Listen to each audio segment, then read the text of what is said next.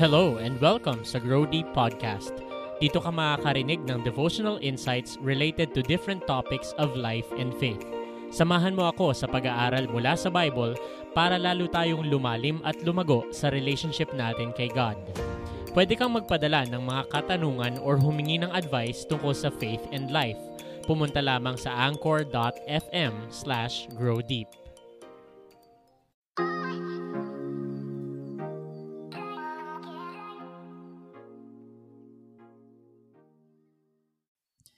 Yesterday, we talked about asking for wisdom from God. And importante na habang tayo ay namumuhay dito sa mundo, whether we are experiencing triumph or victory, wisdom is there. Because like what we said in yesterday's episode, God's ways are higher than our ways and His thoughts are higher than our thoughts. Isaiah chapter 55 is actually an invitation for you and me. It was an invitation to the people of Israel in their time, but if we read it in our time today, we will find very valuable lessons na we can get wisdom from whenever we experience trials and challenges in this life. When we experience problems in this life, we know that we need help. And we understand that God's ways are higher than our ways. But sometimes, we fail to notice how God is working in our situation. I have something for you to remember. Pay attention. If you open your Bible to Isaiah chapter 55, makikita mo na yung unang verse ay nagsasabi, "Come all who are thirsty." You know what? When you pay attention to God, you must recognize your need to be filled. You must recognize that you are desperately crying for something or wanting something in your life na para kang uhaw na uhaw. And this chapter is an invitation for you to recognize that thirst, to recognize that you are in need. So you must come to God because He knows better than you. In verse 2, you will notice na sinasabi ni God, bakit ka nagpapakahirap sa mga bagay na hindi naman nakakasatisfy sa'yo? And this is really kind of a slap for us, no? A wake-up call. Why are we laboring to get things that will not satisfy us ultimately? In your problem and in your trial and in your whole life, you will be confronted with many things that will try to get your attention. But always ask this, does this satisfy my spiritual life? Does this make my spiritual life better for the glory of God? Because in the end, it's not about what you own. It's not about how much money you have. It's about how satisfied you are in God and in the gift that He gave in the Lord Jesus Christ. So, pay attention and recognize your need. Number 2, pay attention and seek the Lord while He may be found. In verse 6 of this chapter, sabi dito, no, the very own words, seek the Lord while He may be found. Call on Him while He is near. If you feel like God is getting your attention right now, that means the time is not yesterday or tomorrow. The time is now. God is getting your attention. He wants you to focus on Him. And He wants you to pay attention to how He is working in your life. Number 3, I want you to also recognize that you should examine your heart.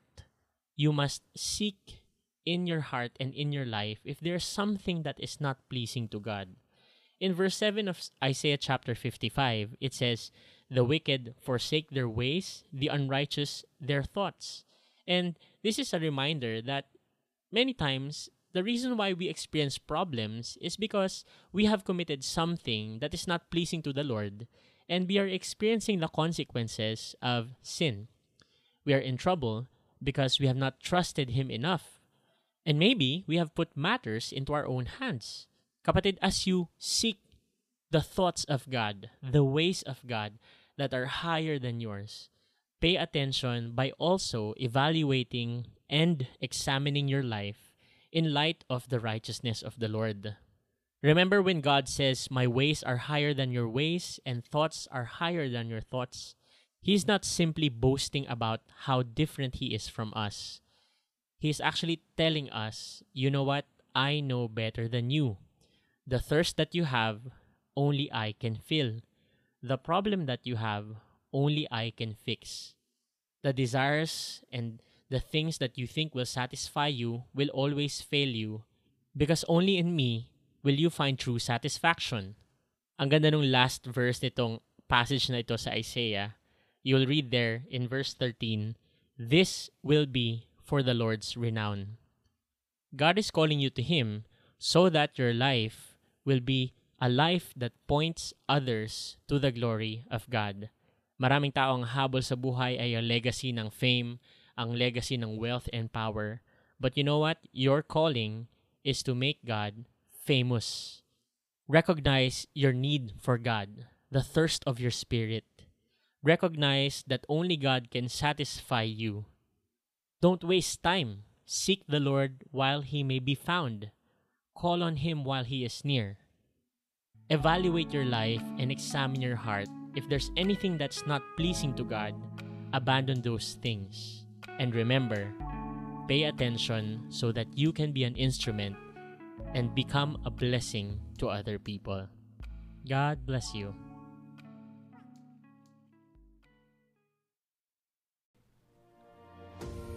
Diyan nagtatapos ang ating podcast episode for the day. Tandaan mo na pwede kang magpadala ng mga katanungan or humingi ng advice tungkol sa faith and life. Pumunta lamang sa anchor.fm/growdeep at mag-send ng voice message. Kung naging pagpapala ang episode na ito sa iyo, i-share mo ito sa iyong mga kaibigan nang sa ganon sila ay lumago at lumalim din sa kanilang pananampalataya.